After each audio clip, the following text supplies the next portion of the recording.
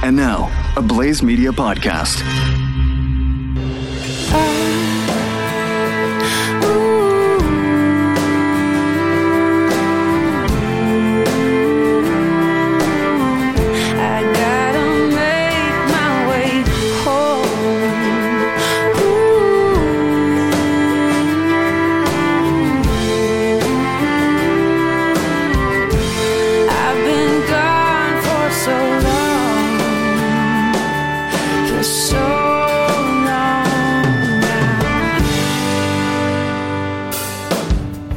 This Irish man stands with America.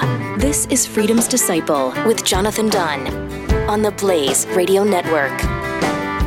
Hello, America. Thank you so much for tuning in today. This, of course, is the show where you come for the accent and you stay for the principles. I hope you're having a wonderful week. I'm a bit excited this week. This week, if you don't know, is Masters Week, and I'm recording this show, and Tiger Woods has made his comeback, and I'm just a bit giddy and I'm a bit excited. And the reason I'm giddy and excited about the Masters this year in golf and, just a few sports is because, quite honestly, I'm guessing I'm like many of you. I need a distraction. I badly need a distraction. Because if I look around at what's going on around the world and in America, I kind of get down. I get so frustrated. And I want to talk to you about a lot of stories today, and I'm going to join a few dots. And I want to start by saying something that many of you know, but if you're a new listener, you might not know. When I'm critical, I'm not one of these people who says, I'm just going to start throwing people under the bus and start just giving out and being narky. The reason I get frustrated with people, and specifically I'm talking about to my friends on the right, is because I see the pain that's happening right now. And I know what's coming. And bad times are coming. And I see either a complete and utter lack of awareness and ignorance, or they do know and they just don't care. And there is no fight. And I say this out of love, not because I like politicians or because I like people in the media that I work with. I say this because I like the American people. You're good people. And quite honestly, you deserve better. Because to start today's show off, I'm going to do something I try and avoid. I'm going to talk politics. Politics is funny. Because I tend to look at things different to a lot of other people. Because I work behind the scenes with candidates and people and groups. And I'm the guy who will sort of go, you'll come to me and say, hey, this is what I want to say, and this is the policy I want to say. And then I'll kind of say, well, let's, say it this way, and let's share the story, and kind of give you a narrative, shall we say, of how you can, give yourself the best possible opportunity to sell your policy or proposal. By the way, I only sell policies and proposals that are constitutional. Just a side point. But I'm the guy who will tell you the story. I'll kind of link it to a story in history on, hey, you might want to talk about this or talk about this. Sometimes it's listened to, sometimes it's ignored, but that's my advice. So I look at things, when I see things going on in your country, and I'm going to go, what was the thinking behind that? Why on God's green earth would you decide to do this? What am I talking about right now? Your current president. This is not opinion. This is pretty much accepted fact. What I'm about to say. And there's no malice in these words. Your president, whether you love him or hate him, clearly has mentally cognitive issues. Whether you like him or hate him and agree or disagree with all of his policies, he clearly is not charismatic. He doesn't, Joe Biden doesn't walk into a room and light it up. Oh my God, I got to meet Joe Biden. That's not something anyone has ever said. Unless it's said in the sarcasm of, oh dear God, I just met Joe Biden and I had that experience. Poll after poll, not by the right but by the left, like Quinnipiac poll, CBS poll, has Biden under 40% approval rating. It's clear this president is not popular. So what do the people in the White House do? The people who are advising him, you know what we need right now? What's that? We need to make Joe Biden more popular. Okay, how do you do that? How about this? We bring Barack Hussein Obama back to the White House. And that's what they did this week. Why on God's green earth would you do this? Like, what is the best possible outcome here? Like, Barack Obama, whether you hate him or not, and I know many people who do hate him, because he was a really radical president. He was radical until Joe Biden became president. But the guy at least had some level of charisma. You know, there was reasons to get excited about him. There was reasons to get excited about him in 2008. If you didn't delve deep into his records. If you didn't delve deep into what he was saying. If you just got caught up in the, oh my God, it's a historic first black president. Oh my God, you know, hope and change. And, oh yes, we can. There was reasons to get, you know, kind of swept up in those waves of emotions. But you bring him in and bring him beside Joe Biden. Joe Biden, this week, they started talking about the Affordable Care Act, known as Obamacare. This was a disaster. Anyone who thought this was a good idea is an idiot. And yes, I am calling you an idiot. And I mean every letter in that word. Idiots. Now, I know this is easy, and I'm getting to the right in a second. But this was never going to end well. First off, you have a guy. Just think of the optics.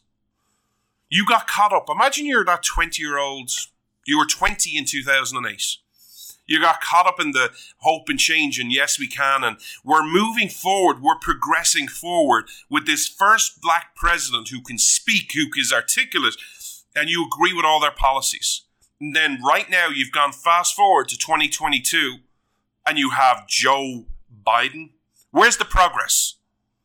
First off, that's the first point. Second point, policy-wise. Did anyone catch the big lie that Barack Obama admitted to this week? We all knew it. If you followed Obamacare and you followed it closely, you knew it wasn't the end goal. People like me were saying it's a Trojan horse. It's never the end goal. It will only be the next step. It's a progressive step. Obamacare isn't the final step. It's just the next step until the next set of healthcare comes, whether it's Trump care, whether it's Romney care, whether it's Biden care, whether it's, I don't know who runs in 2024 care. That will be the next step. It will never be the final step. But at his press conference this week, he said it was never ever meant to be the final step. We had to compromise. So you're going to bring him in for that big lie. Then you had the third thing. And this is where I actually feel a smidgen sorry for your president. Because he got thrown under the bus by Barack Hussein Obama. But the reason I can only feel a smidgen sorry for your president is because he deserves it. Because it's his people who said this was a good idea. Why on God's green earth, when you are the person who needs a bump, when you're the person who needs what you call in the business the rub, you need a bit of rub of the flair, would you bring in a narcissist? According to one of the reports I read this week, in Barack Obama's speech, he either said the word I, I'm, me, or some other adjective 43 times in the speech. This is about Barack Hussein Obama. This wasn't about Joe Biden. If the aim of this was, which it should have been if you're in the administration, to get some rub for Joe Biden, you don't bring Barack Hussein Obama in. Because Barack Hussein Obama is only about Barack Hussein Obama. You can love him all day long. Facts are facts. But even if you are a narcissist and you admit you need to give Joe Biden the rub, you at least get pulled aside and kind of go, listen, we need to get Joe to be, look a lot better than he actually is. So don't talk about yourself. If you actually listen to the speech, and I could only listen to a couple of minutes because I'm at a point in your country where I can't listen to any of your presidents speak. Literally. The last president I can actually tolerate is Ronald Reagan. That shows you how much disgust I have for a lot of your presidents. I can't listen to them. I might be able to read what they say and agree with some of what they say, but oh my God, listening to them has become painful. But I listened to some of this speech, and he's listing off his career accomplishments. This, by the way, after the in-joke, which is apparently so funny, which everyone loved. The media fawned all over it. It was like a throwback from the past where Barack Obama introduces him as the vice president. He calls him Vice President Joe Biden. Joe Biden even did it to himself. Why would you do this? You're looking for the rub. You're the president. If you're following the narrative, you're the most powerful person in the world. Why would you ever demean yourself like this? But someone, somewhere, sat around and went, this is what America needs. This will solve the poll numbers. And as if this wasn't good enough, as if this wasn't the picture that America needed, the end of the speech is reality. What happened at the end of the speech? Everyone galvanizing and rounding Barack Obama and Joe Biden like a poor, boring, insipid puppet, and an 82-year-old puppet at that, is left walking around looking for someone to talk to, and no one cares. This is the left in America. Is this inspiring? Is this something that you can rally around? Is this the best America can do from the Democrats? Oh, and if you're sitting here kind of going and having a good old time laughing at this because you're on the right, oh, I'm going to get to the right in a couple of minutes. Because the right aren't any much better. But does this inspire people? I was having a conversation with someone about politics, and they were asking, one of the things I always get asked is, you're an outsider. What does our politics look like to an outsider? And I'm not the rule guy, but we were having a conversation and I said, I'm not the rule guy. I'm not the guy who, says, well, you should only have these criteria. Only these people should run for president. I actually said and this was inspired by Biden. It was inspired by people like Fauci, Pelosi. I think, there should be a rule. There should be an age limit on Congress. Not that you have to be 35 to be president, but that you have to be under 70. Let's even go 75 if you want to compromise. But the idea of all these old people telling young people what to do, or people telling people what to do, period, is horrific.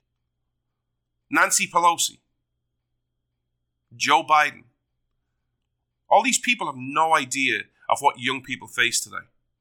But yet they have such a big impact on their lives. Just think of yourself as a socialist right now. Imagine you're AOC.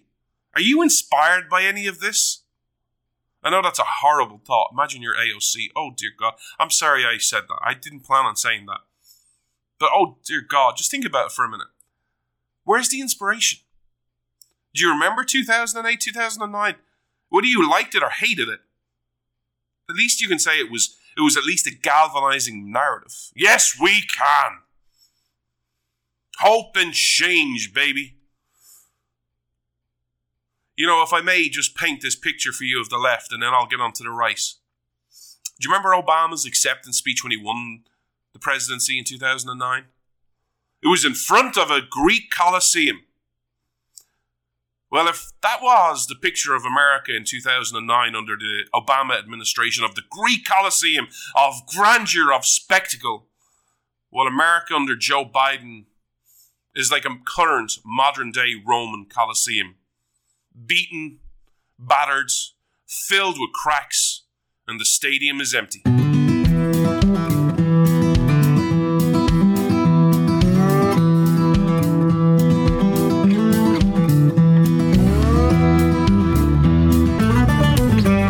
This brings me to the right. Here's why I get frustrated with the right. Because some people had some not nice things to say to me in private messages this week when I said on last week's show that, the left has never stabbed me in the back, but the right has. The right,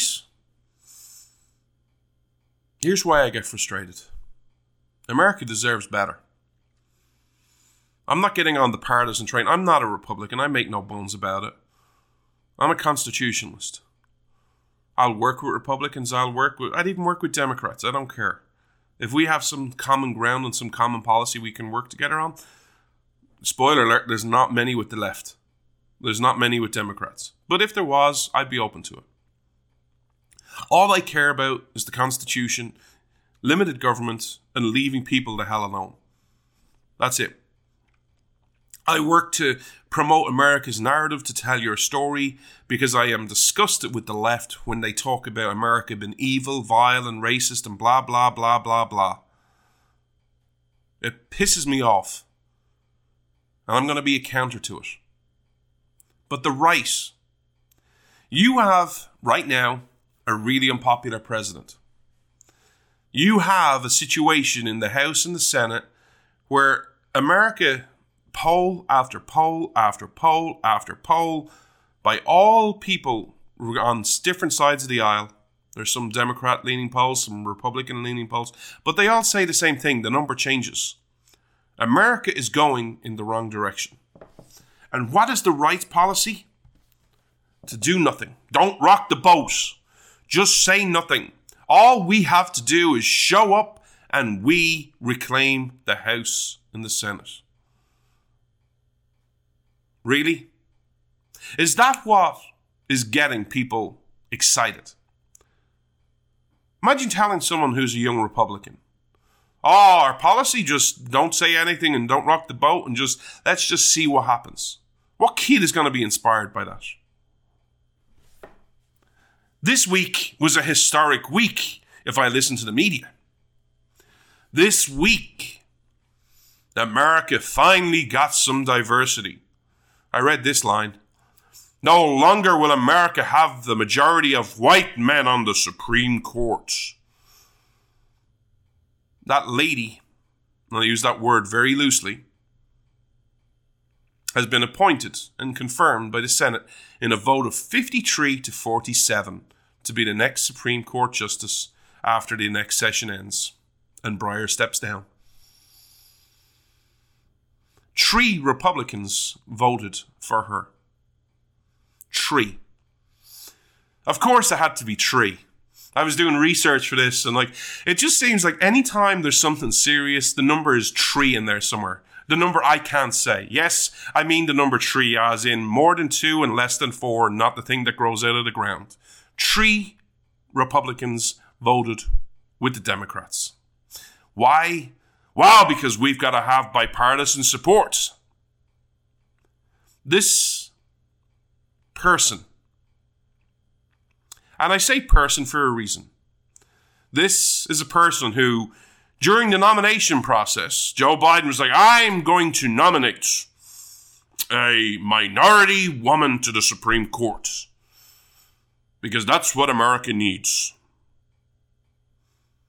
And then in her confirmation hearings can't define what a woman is. Really? Is this the best America can do?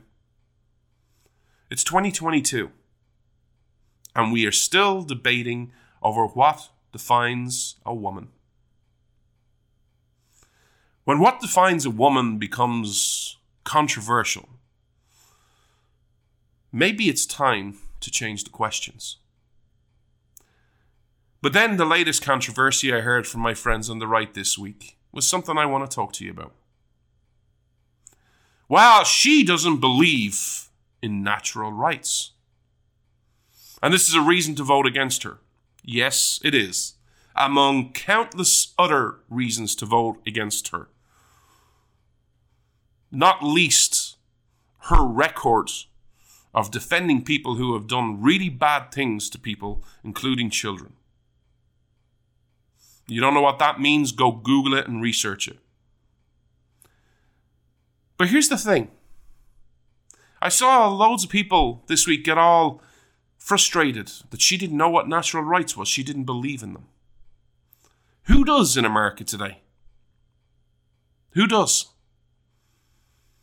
Let's start with the easy people.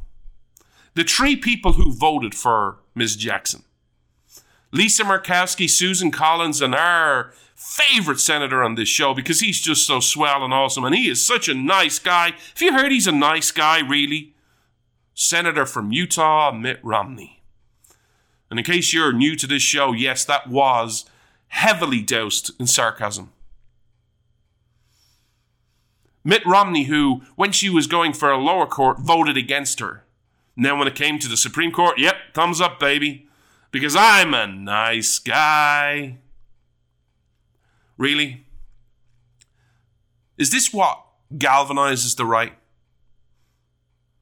Is this what makes Americans vote, yeah, I want more of Mitt Romney and Susan Collins and Lisa Murkowski? That's what America needs. Natural rights, what are they?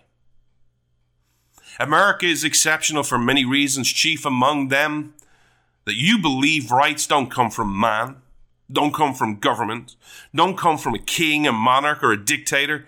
They come from your creator. And everyone is born with these rights.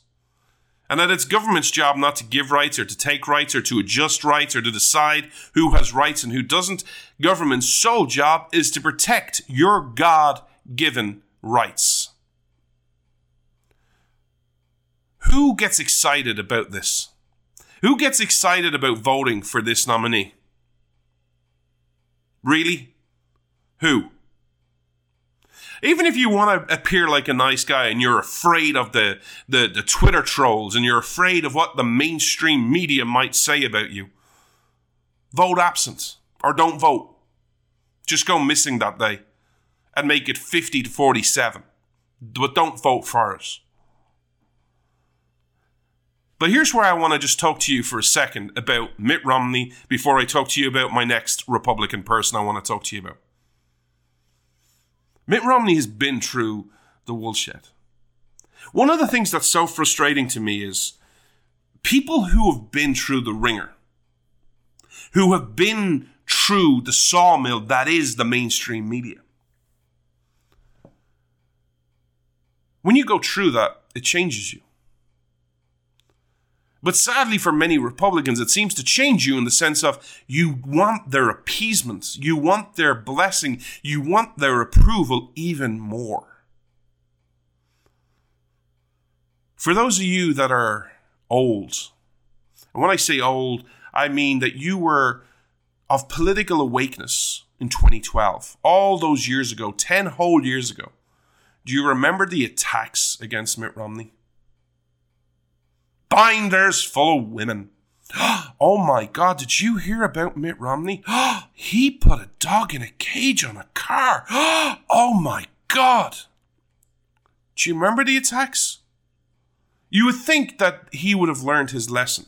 That when he became a senator, he'd remember what they said about him when he ran for president and know that he is never, ever going to get their approval. At best, you will only ever be a puppet. But if you ever become popular, they will turn on you in a moment's notice. They do this time and time and time again. They did it to Trump. Do you remember all the times when Trump was running in the primary? He was on the Morning Joe all the time. Then he got the nominee and all of a sudden, oh my God, Donald Trump is the worst person that's ever existed. He is worse than Hitler. They do this. They use you. But yet time and time and time again, what do Republicans do? They sign up gleefully, excited to be that puppet. Before I get to the next Republican, I want to share some good news with you. And I want to share this as a way of action, of inspiring you to be a different person. America's favorite politician right now, by most accounts, is a person called Ronald DeSantis. You look at him. Do you see him caving to the left? Do you see him talking about let's do nothing in my state? Just don't rock the boat. Do you see him taking on issues in a calm and principled way. You see, Ron DeSantis, and I'm not saying I'm a DeSantis fan. I'm not saying, hey, let's go vote for him. I'm just saying, look at his leadership. He's taking on Disney. He's taking on Disney to the point where now our friends on the left have yet again turned themselves into a pretzel.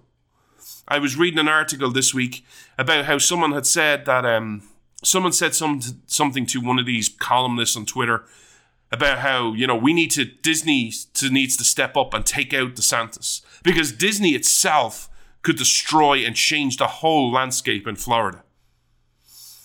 It's amazing how my friends on the left turn themselves into pretzels on a daily basis. Because what you just called for was what you accused the Koch brothers of doing every day. You know, the evil Koch brothers, spending all that money to influence people and voting for people and voting for the right. We need to stop them. We need less corporations in politics. But Ron DeSantis, is he backing down? Is he bending the knee? Or is he saying, not in my state? You see, you have someone who's standing up right now. And even if you don't share the principles of DeSantis, even if you hate them, at least admit they work and take his example. But what does America do? What do Republicans do? What do the right do? Now, full disclosure, I don't know much about the person I'm about to talk to you about. Someone sent me this clip earlier in the week. And it's a clip of the governor of Maryland, a person called Larry Hogan. Larry Hogan thinks the Don't Say Gay bill in Florida is stupid. It's pointless. It's red meat. And that there's no point in fighting these issues. Let's forget Larry Hogan. And let's start a conversation, America.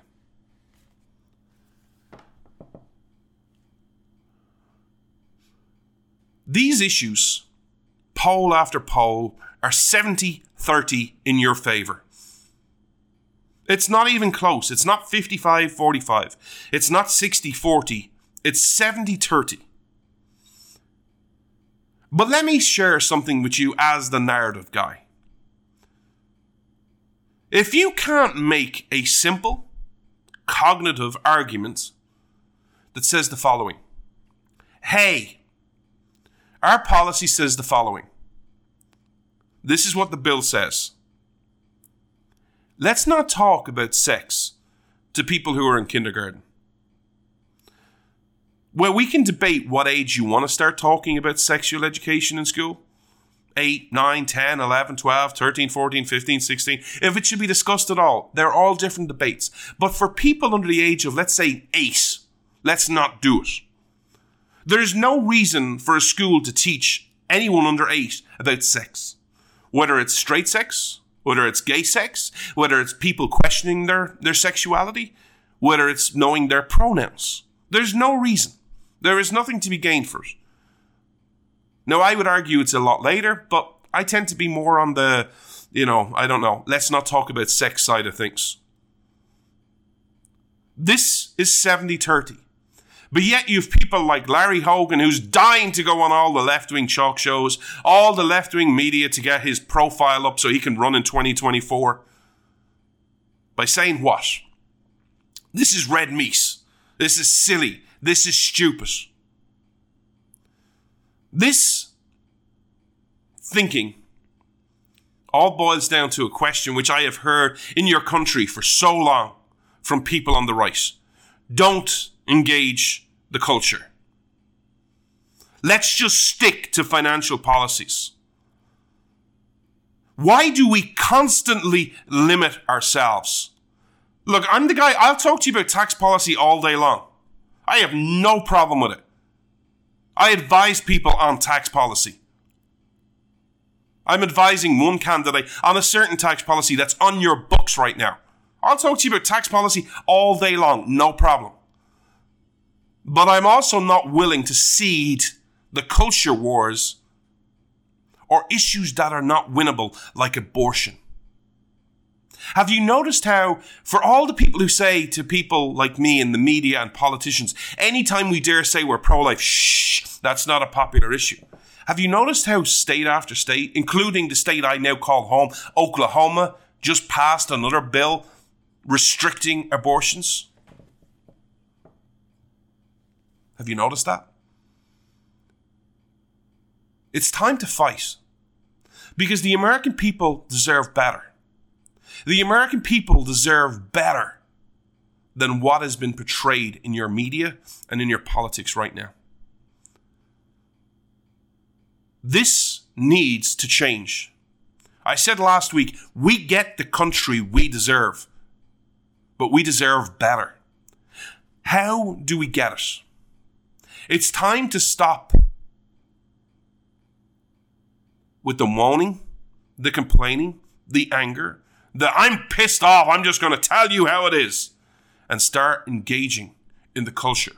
Start engaging on the philosophical side. Start engaging on the spiritual side. Because bad times are coming. I'm going to share a report with you in the next segment and talk to you about the economy. Bad times are coming. What we do now matters. How we act now matters. We need to start planting seeds. We need to start encouraging Republican politicians to get a backbone, to get some steel, to start speaking out, to not be these, well, we just got to go along to get along. Well, we just got to show the American people we can govern. Well, we just got to stay away from the culture wars. They're all quotes from people on the right. No, we need to start engaging. We need to start sharing our story. Why? Because here is the truth.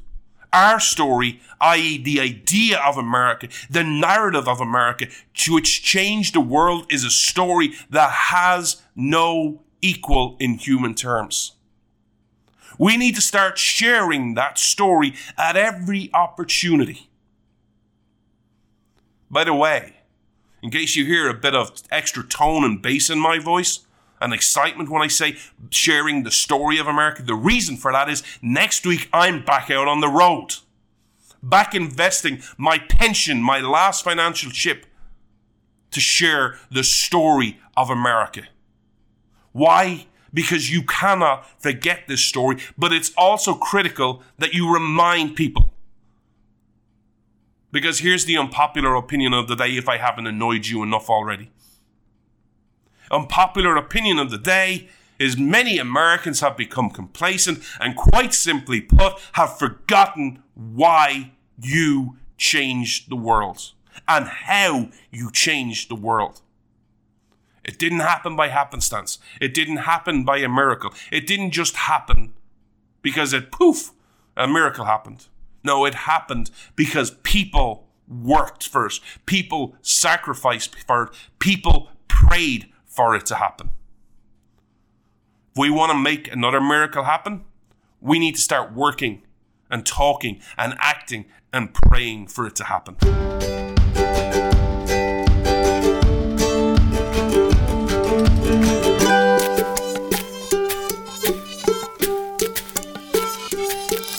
The reason I shared everything in the last 2 segments was not to make you upset. It was to inspire you. Where's the inspiration in what I said? It is so easy today to be different, to stand out. All you need to be, quite simply put, in many ways, is average. You can make a positive difference. You don't need to be great anymore. No one's expecting you to be the next George Washington. Why? Because the standard of politicians is so low. All you have to be is adequate and have a spine. Say what you mean and mean what you say. And then do what you say you're going to do. If you are thinking and frustrated about what's going on in your country and you want to get involved and you're thinking about running for office, consider doing yourself a favor and send me a private message. I'll tell you why when you message me. But I want to talk to you about the economy.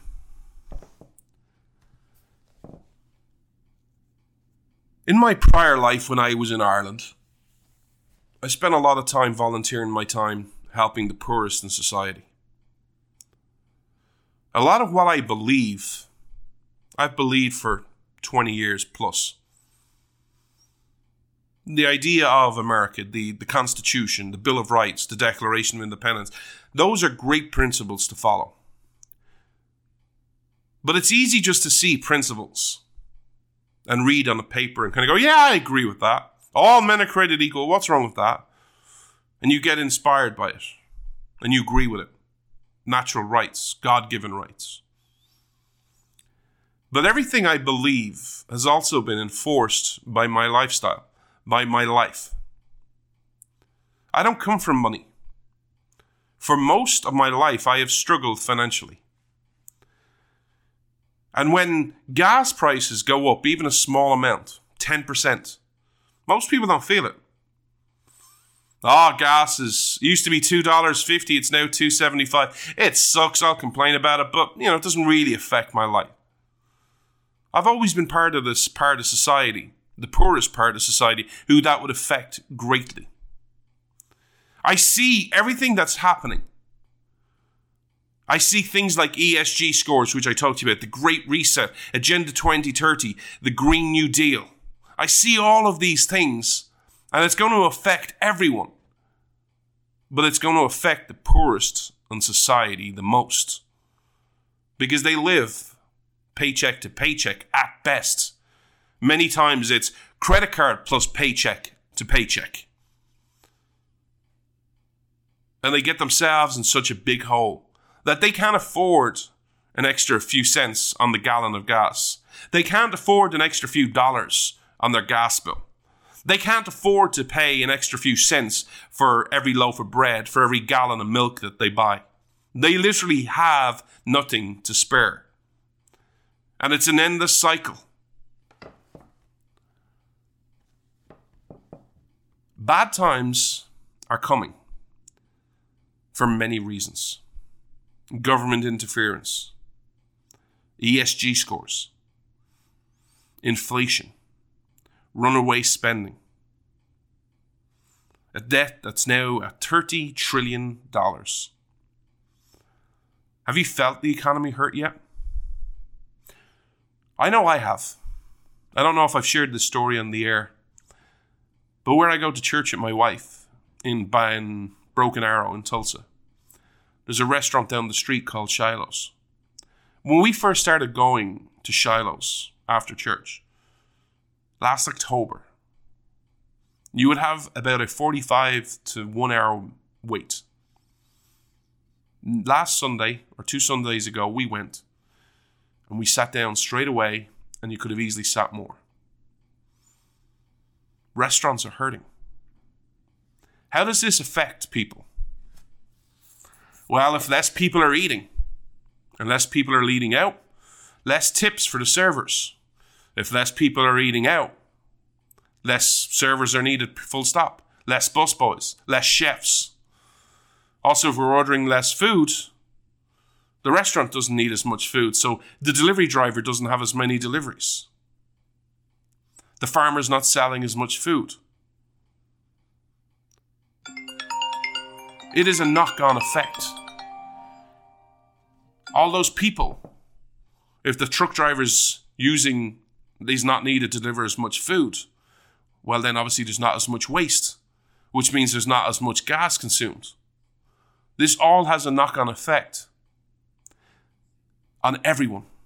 Everything in the economy is interconnected. If that server who used to serve maybe 20 tables an hour only is now serving 10, isn't getting as much tips. If he or she is not getting as much tips, then they're not spending, discretionary income. They're not going out for meals. They're not going to the cinema. They're not going to bars. They're not buying extra stuff for their kids. It's a knock-on effect. And it puts people at the poorest in society at risk. Because it's not millionaires and billionaires who are the servers. It's not the chefs who are millionaires and billionaires. It's not the truck drivers that are millionaires and billionaires. But this has been seen in industry after industry after industry after industry. There's an index which not many people know about. It's called the Outbound Tender Reject Index. Wow, what's this index, John? This is an index which is done by the haulage companies, the shipping companies. And basically, it's an index of how many tenders every business rejects. And it goes into, I won't bore you with the algorithm details, but it goes in and puts out a number. And it monitors it from month to month and week to week. And basically, the simple number is the higher the number of rejects, the better for the economy is doing. Why is that? Let me give you an example. Imagine you're a big, let's use the language of the left. You're a millionaire and billionaire shipper. There's no such thing, but let's just say you are. You're the leader, you're the best in class. Well, what are you going to do? If you've got reputation and you've got, best in standard and you have the name recognition and you have the best staff and you have the best on-time records, people will come to you and go, hey, we have this load and this load and this load and this load to get shipped. Will you take them? If you're the best in class, you're only going to take the best loads, the most profitable loads, the easiest loads to make, the ones that are most guaranteed to keep your on-time schedule in whack, and you'll reject the rest. Simple, right? Okay, simple business. And what happens is that filters down.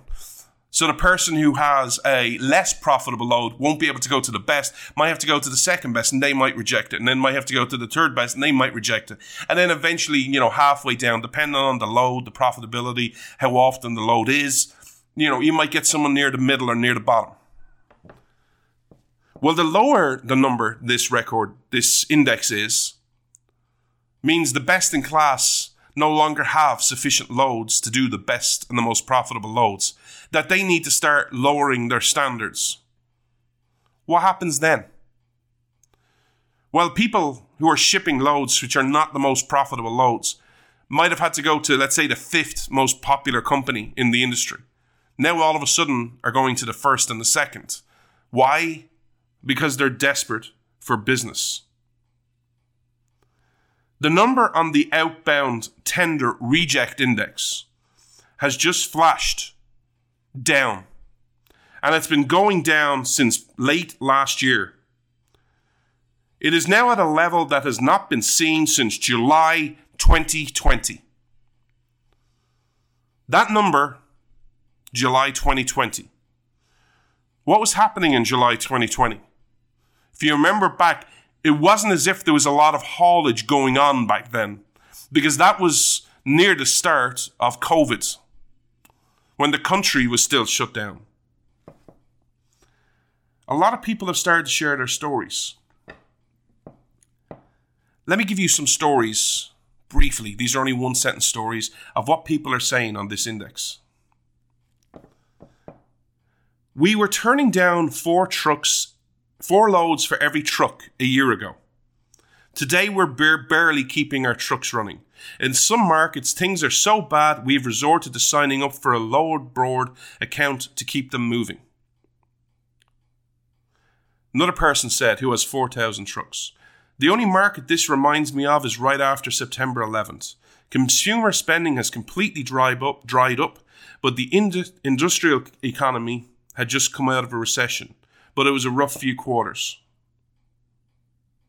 There's lots of stories coming out from haulage people. And who does this affect? The company I just told you about, the best in the class, the top of the name standard, the brand in haulage, will be fine. Why? Because they've got the name recognition. The millionaire and billionaire company will be fine. It's people who do this as a side load, as a side hustle, who do it on the weekends, who do it as an extra paycheck.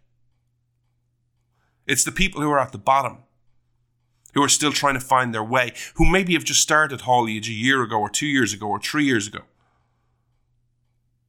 Because you remember after COVID, there was a shortage of drivers. Many people might have just started a business then. They are out of luck. They are going to get destroyed. What are they going to do? The pain and suffering that's going to be inflicted on them is crazy. All the while, what do you have happening in this administration? The Biden tax policy is looking for a corporation tax rate of 28%.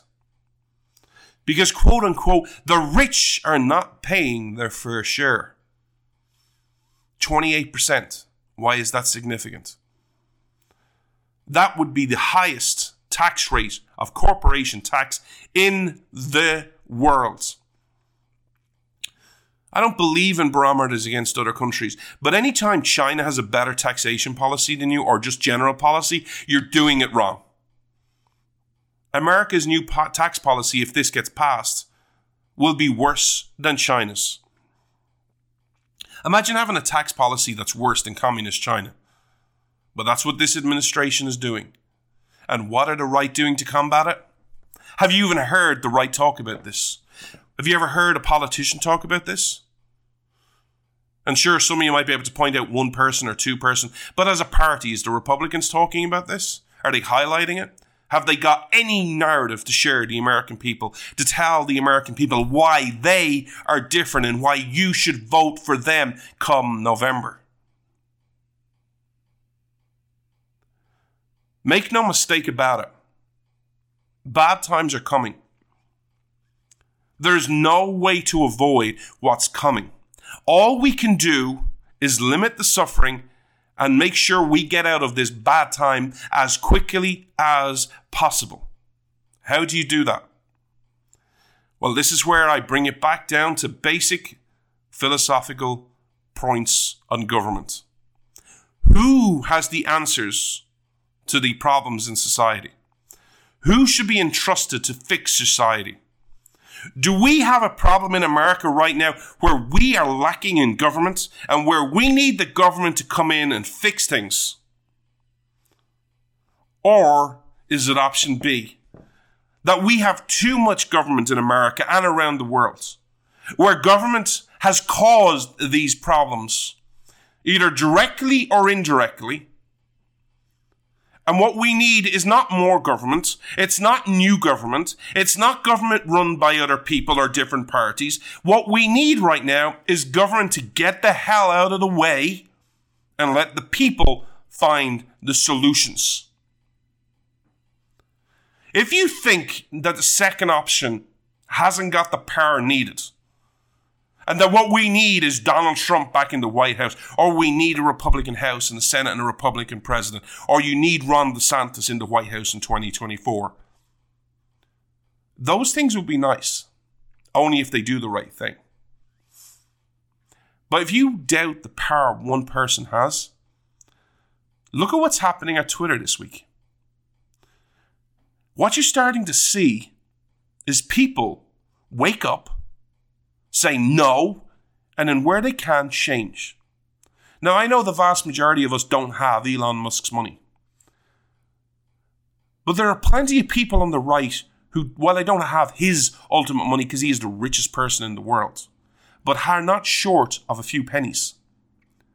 Elon Musk saw what was happening on Twitter, didn't like it, spoke out against it. And instead of just getting on Twitter and giving out about it all the time, what has he done? He now has a 9.2% share of Twitter. He is the biggest shareholder in Twitter. You don't think things are going to change in Twitter very soon? Everyone's so afraid in Twitter. You have all the woke employees going to go, oh my God, we're under a new dictatorship. I can't stand it. It's amazing. For all the people who are for the little guy. You're not for the little guy. The left are never for the little guy. The left are for themselves and their agenda. And if the little guy happens to benefit, so be it. But if the little guy gets crushed, so be it as well. That is who they are for. They're for control. It's time people on the right, where you have money, do something about it. Set up new businesses. Invest in these businesses. Start changing how these businesses operate. But you're starting to see a galvanization of people because Elon Musk is hardly a constitutional conservative. But Elon Musk isn't woke. Elon Musk is what you would probably call a classic liberal in the old-fashioned way. He doesn't believe in all this leftist stuff, and he's starting to change it. We need to start doing the exact same thing, but in our circles. Let's start standing up to the likes of Disney. Let's stop sending them the money. Let's give money to businesses that actually like us.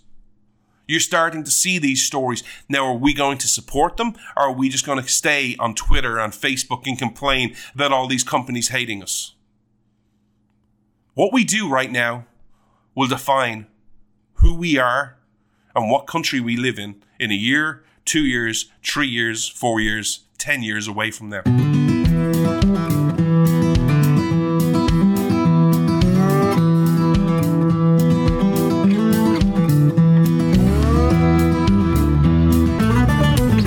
I want to finish up today's show by sharing a couple of stories from over in Europe. But I also want to start sharing some stories about how we can win the culture war, the narrative war, the woke war, whatever other war you want to talk about, if we just combat the narrative with facts. You know, one of the things that's frustrating to me in 2022 is we have no appreciation for basic language. So there was a comment made. Do you remember the whole Chris Rock thing that I don't want to talk about? But people were actually saying words are violence. No, they're not. I know I sound like an old fuddy-duddy, but I remember growing up back in my day, we had a saying. It went as follows. Sticks and stones may break my bones, but words will never hurt me. We literally live in a world where people think words are violence. No, they're not. And I can say that because if you know me and my life and what I look like, any comedian worth their weight in gold should be able to do a 3-hour special on me on improv. There is so much to laugh about my life. How I look, what I am, what I believe in. And I may like it, I may dislike it. Chances are I'll probably laugh because I laugh at myself quite a lot. But even the parts I don't like, they are not violence. The second thing we believe in with words. I was having a debate with someone on Twitter earlier this week about immigration.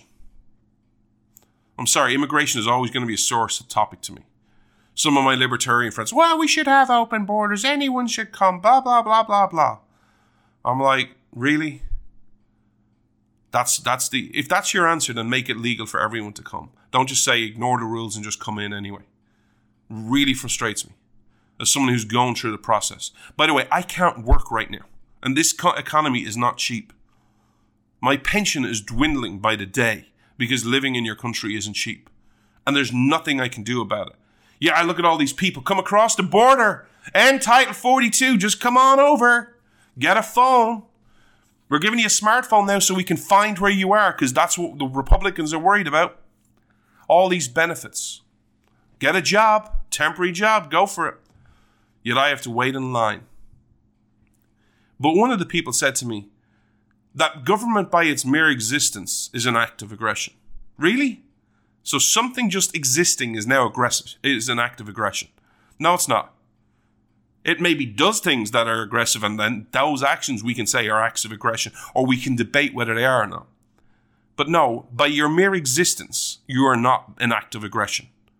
This crap needs to stop, and it needs to be combated on all sides, because it's not just a left problem. But just to highlight the problems are not just in America. Because I sometimes think Americans listen to American news, and it's very understandable. America is so big and so diverse that you just think it's American, that you're the only country in the world. Other countries are dealing with it as well, but you're dealing with it better. I want to share 2 stories with you to prove the point. First one, everyone knows about the situation in Ukraine, right? The war. And what's happening is all these Ukrainians, whether you like the war, hate the war, love Putin, hate Putin, hopefully you're not listening to this show if you like Putin, because I'm very clear on that, but maybe you are. Whether you agree with this war, whether you disagree with this war, is irrelevant. The facts of this war that we can all agree on is there are a lot of Ukrainians been displaced because of this war. And they're fleeing their country. And they're going to other countries. They're going to European countries. They're going to England. They're going to Ireland. And one of the things they've asked in many countries to do is, hey, if you have a holiday home or a second property or a really big house and you can house a family, please let us know and we'll put you in touch with people. Well, there's a guy called Mike Rundell in the UK. Never heard of him. Apparently, he's a famed architect. And if I may use the language of our friends on the left, he's a millionaire and a billionaire. And he has this wonderful place. And I'm looking at the pictures right now. It's like a mansion, right? It's a grade 2 listed building, whatever that means in the United Kingdom. It probably means it's like superior, and I think usually when you've got a grade, you can't like change anything to the structure unless the government says you can. It's one of those types of things. But it has some of the following features: a wraparound shower, a grand entrance hallway with a solid nickel handrail. Some of the pictures, like the bathroom, is amazing. It looks like, think of like a 5-star hotel that you think like, you know, like the Rolling Stones would stay at. This is like got gold-plated everything. It's got gold-plated handles. It's marble finish. It's just a beautiful, beautiful place. And he said, I've got this home. I feel sorry for the people of Ukraine. Hey, come, I'll host this family. And it's a mother and 3 children. The children are 13, 11, and 10. What has happened in the United Kingdom? The government have basically said, your house is not good enough to house Ukrainians. And he went to ask why. And basically, the bottom line is, he was told he needed lockable windows, closable doors, and extra fire alarms on every floor, and a gas-safe certificate. Now, in case you're thinking these are reasonable things to ask for, he says when he stays there, there's no requirements to stay in the house. Now, he's a millionaire and a billionaire. I hardly think he's putting his wife and his kids at risk. But he's lived there on and off for 15 years without requiring these things. This is the situation of bureaucrats. You see, it's not okay to, live in a hellhole like Ukraine right now and to try and escape. If you try and escape and you try and get in our country, bureaucrats want to make it as hard as possible. Why? Because you must be up to code. You must do things our way, comrade. You will comply. And also, because I know how socialism works, they will also think this is a great way of encouraging people to upgrade their property to the way they see fit to create jobs. Can you imagine it? Look at these pictures. This article's on the Daily Mail. These pictures are amazing. I would pay to stay at this house if I had money. Like, I have to bring Tanya on a honeymoon. I would bring her if I could to this house. It is stunning. Oh, and by the way, it's on a large property. The grounds look stunning as well. But it's not good enough for a family from Ukraine. Second story. And this is more just to prove a point of what I always tell you about Ireland and around the world. One of the things I always get about Ireland, when I speak out against it, is like, well, is socialism really that bad? Surely, John, I get you're frustrated with it, but, surely there are rich Irish people. Surely, there are rich Irish millionaires and billionaires and, that they can be successful. And I'm always honest. I always say, yeah, there are. But I always explain the first economic lesson I learned. It's not what you know, it's who you know. But even then, it's extremely hard to be really, really rich. But if you do become really, really rich in Ireland, there's generally something you have in common. One, you've got political contacts, or the right types of contacts and access. Or 2, you leave the country as soon as you possibly can and be successful. I want to read an article to you because we're at that point in time in the year where we publish all these articles and all these reports explaining how, all these millionaires are growing around the world. About how there's so much richness in the world and we have an income inequality and what we need is for the rich to pay more. And we love backing up all these facts. Well, I just want to give you something just to compare Ireland to America. 9 Irish billionaires are estimated to be worth a collective of £54 billion. They're the top 9. Put that into context of what the richest people in the world earn. Is $54 billion for 9 billionaires that much to be sniffed at? That's an average of $6.1 billion each, or just under it. Prove my point.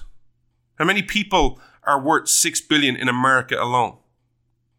I'm not saying it's a lot. I'm not saying it's hundreds of thousands of people, but it's more than 9. But second of all, I want to prove the point to you. The top 3 billionaires, what do they all have in common? Well, they're not based in Ireland, for a start. The first one, who's worth the biggest amount of $15 billion, is a guy whose name I'm going to butcher horribly because it's a real Irish name. Palongi Ministry. That's not an Irish name.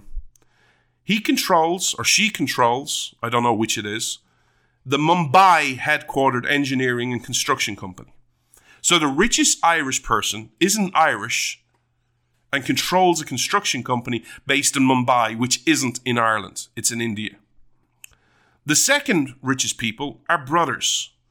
The Collison brothers, Patrick and John, are worth $9.5 billion each. Who are they? They are the creators of a great company, because most people now use it. They have done really well for themselves. A company called Stripe. If you buy anything on the internet, the chances are you use Stripe as the app underneath. You might not see it as the consumer, but the company uses it to get money from one part to another part. Why is this important? Where is their head office? Is it in Ireland? No. It's in San Francisco. What country is that? Oh yeah, that's America. The third person is a person called John Grayken. And he is the owner and founder of a private equity firm called Lone Star Funds. Is that based in Ireland? No. Lone Star Funds is based where you'd expect it to be based, Dallas, Texas. Why am I sharing this with you? If we are to solve the world's problems, or even America's problems, just purely from an economic point of view, what do we need? We need wealth creation. We need innovation. We need creativity. We need the idea of America. That's what we need. We need a wealth explosion. How do you get that? It's time for Americans to truly know the idea of America. I hate to sound like a broken record, but it's true. There's a reason your country helped inspire a 5,000-year leap. We don't need America to follow the path of Ireland or England or Europe. We need America to follow the path of Americans. Because if you look around at innovation and creativity or any major advancement in society, it always boils down to some person having an idea. The reason this is so important to me is because I'm reading plans right now where there are literally people in power through the Great Reset who are going to basically take a manual of how we have produced food for the last 200 years and basically shred it, burn it, and bin it. And are going to redo everything in the next 8 years. And they are laying the groundwork for that as we speak. Because everything they want done, government must control 100%, but also it must be done in what they term an environmentally friendly way. We are taking everything that we have, all the abundance, and risking it on maybe there been climate change. They don't see climate change as a danger. They see climate change as an opportunity to mold the world the way they see fit. If America wants to survive this, and I believe we will survive it, but if America wants the world to be better, and wants America to be better, and wants to give opportunity to kids and grandkids, do you know what we need to do? We need to get government out of the way. And we need to start sharing a narrative of why we have the answers. And why people like Elon Musk, why people like you and me, why people like the innovators, the creators have an opportunity. And that if government isn't in the way, they can bring their product or service to market and let the people decide. And what we need, if we get less government, is more rags to riches stories. It's not just about the rich getting richer. I don't mind the rich getting richer. I have no problem with someone like Elon Musk, who's the richest person in the world, doubling his wealth in the next year. I really don't care. I'm not going to get jealous. Heck, he could 10x his wealth in the next 12 months. I'm not going to go, well, let's burn Elon Musk. No, I don't care what you're worth. All I care is that everyone has an opportunity. And it's not provided by government.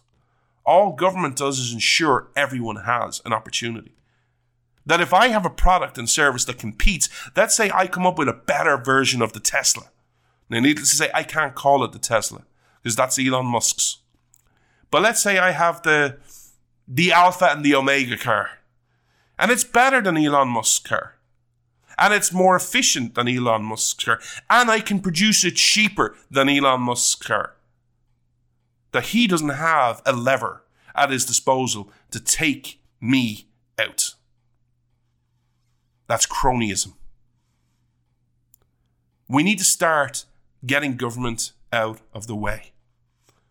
Because here's the truth. The left are not winning. It's all a mirage. The left have never been more exposed and more weakened than they are right now. Right now, we have an opportunity to put their agenda back 10, 20 years by sharing our narrative, our story. All this wokeness, vast majority of people reject. Despite what you feel like when you go on social media, where you have all these big, loud voices. We have an opportunity to put it back. But are we doing it? Nope. Why? Because we're too bitter, we're too angry, we're too afraid, we're too hurt. We've believed a lie that's been around for so long that is getting to really, really piss me off. That there's nothing you can do. Look around. There's plenty you can do. The tide is starting to turn. Even if it's just encouraging politicians or supporting a local politician in a primary to stand up and race against a Republican, a rhino Republican. The time to fight for your country is now. Because heaven knows, if I may quote Thomas Paine, how to put a bounty upon its goods. Freedom doesn't come easy. Freedom always comes at a cost. But if you're looking to advance freedom and you've been in this business for a year, 5 years, 10 years, 20 years, 50 years, let me say this to you. There has never been a bigger opportunity to strike a blow against government, against control, against tyranny, and for freedom than right here, right now. Because everyone knows the world doesn't make sense, but everyone is looking for it to make sense. This is where we need to step up. And not paint in black and white. Let us not paint just in black and white, but let us have the audacity to paint in bold pastels the idea of America, the idea of individual liberty, the idea of God-given rights, the idea of natural rights, the idea of government getting out of the way, and remembering, as I say at the end of every show, America is great because Americans are good. This is our opportunity to shine. This is our opportunity to stand up and be counted upon. Are we going to do it? Or are we just going to succumb and say, you know what? It was too hard. I was too angry back then. I believe in you, America. But you must act. The time to act is now. Because if you act, you will be remembered fondly in history. You will be remembered as the next greatest generation. And I will stand proudly with you, linking arm in arm, standing in the wayside, standing up and saying, no, not on our watch. Until next Saturday at 12 noon Eastern, you have yourself a beautiful and blessed week.